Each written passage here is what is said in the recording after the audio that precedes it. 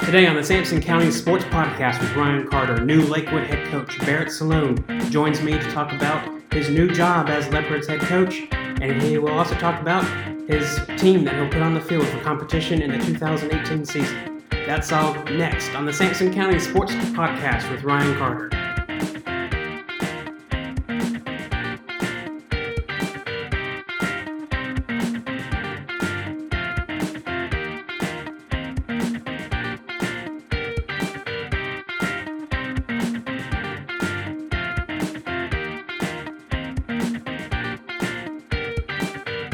Welcome to another edition of the Sampson County Sports Podcast. I am your host, Ryan Carter, joined today by new Lakewood Leopards head coach, Barrett Salone. Thank you for joining me, Barrett. Good, thank you for having me. Let's go ahead and get started with this interview. You're new to the area. Well, not really new to the area. Your dad coached at Midway for several years, and you went up to Triton to be the quarterbacks and running back head coach. Did well up there and got hired here at Lakewood. What does it mean to you to take the next step to become the Leopards head coach? It's amazing to be able to fill that big hole Coach Lewis left. It means a lot that, I started on that staff and that was my first job as a coach. And to be able to come back, what I would call home at the time, means a lot to me. Coach Lewis did a great job over there, and he always made me feel important, and it felt like a good fit. So when I got the call that I was hired, I was extremely excited about it. Coach Lewis built his team around mostly defense. Their defense last year shut out 8 times, their opponents 8 times, had a tough loss to Edenton 49-7 in the third round. How can you build off of the success coming off of last year and try to get that one more win and try to get to a championship? At the end of the day, what it's all about is getting kids ready to be better men. Whether or not, we get that extra win or not, but 15 years down the road, when you see these kids and they come up to you and say, "Hey, Coach Sloan, thank you for doing this, thank you for doing that," that's what it's all about. Now, the football side of things, you always want to get that extra win. And I think we've done a good job this summer of getting guys out, some new faces. We lost a lot last year, a lot of seniors, but I feel like this upcoming senior class is something special. We've got a bunch of kids in there who work hard and take pride in their leadership roles, and they're going to be heavily leaned on to get that extra win definitely this year in the senior class. You mentioned the senior class this year, but last year they lost a lot of seniors. How can you rebuild? You've mentioned you've got a lot of seniors this year. The senior team last year had a phenomenal season. What does it mean to you and your returning players for this season? Well, we can use that to our advantage in some ways. A lot of people don't think that we, are going to be as successful. We can play with that chip on our shoulder mentality, us against the world. That's what we preach every day is how we come in and how we work. We're going to, obviously, we may not have the talent as last year. Some people say we may be more talented. But I feel like we need to come in and work hard every day to build that talent. And if we're able to do that, we're going to be able to win football games. Let's talk about your coaching staff here for a little bit. Who are your assistant coaches, and what can you tell us that they might be able to bring to the program? Well, when I was at Lakewood before, I instantly had a positive connection with Coach Hall. He was an offensive line coach at the time. Me and Coach Hall built a good relationship and kept in touch over the last 3 years. And he does a good job as far as coaching kids and knowing what it's about. So he's going to be our defensive coordinator. He was the defensive coordinator at Union years ago.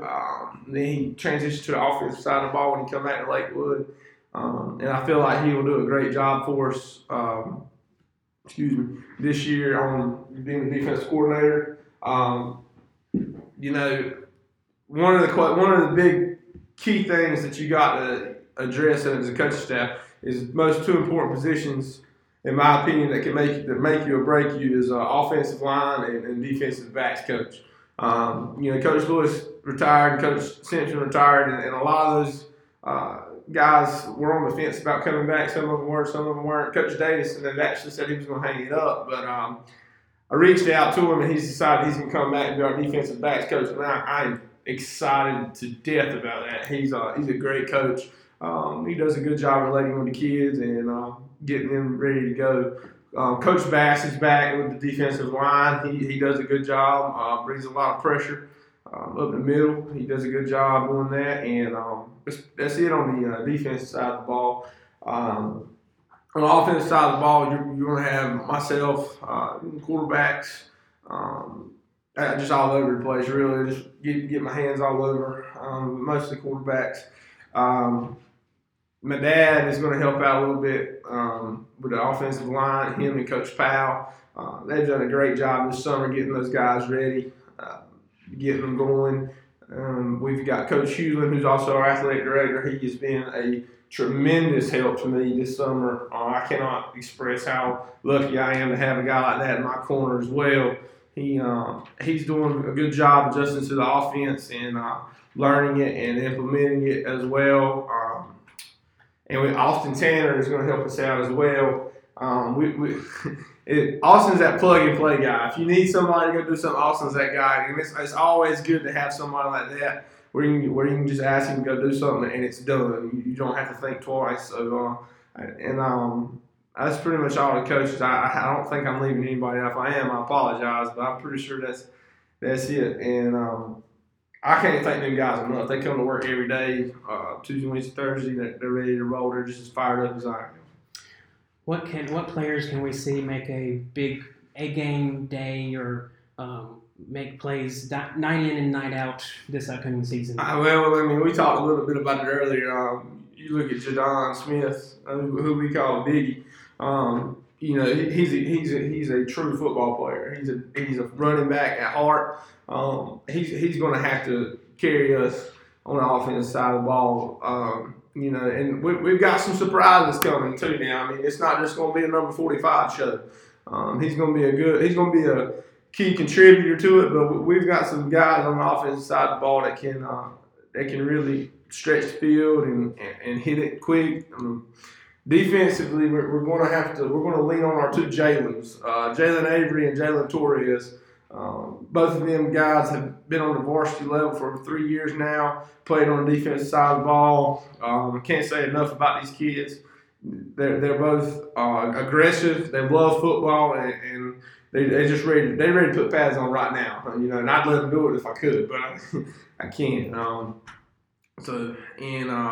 Trying to think, I don't want to leave anybody else out. I think Elijah's going to have a big year for us. Elijah didn't really get a lot of touches last year as a fullback, but the new offensive style, we're able to put more running backs in the backfield, and he's going to be able to contribute some as well. How can fans see you before the season starts? Are there any scrimmages scheduled?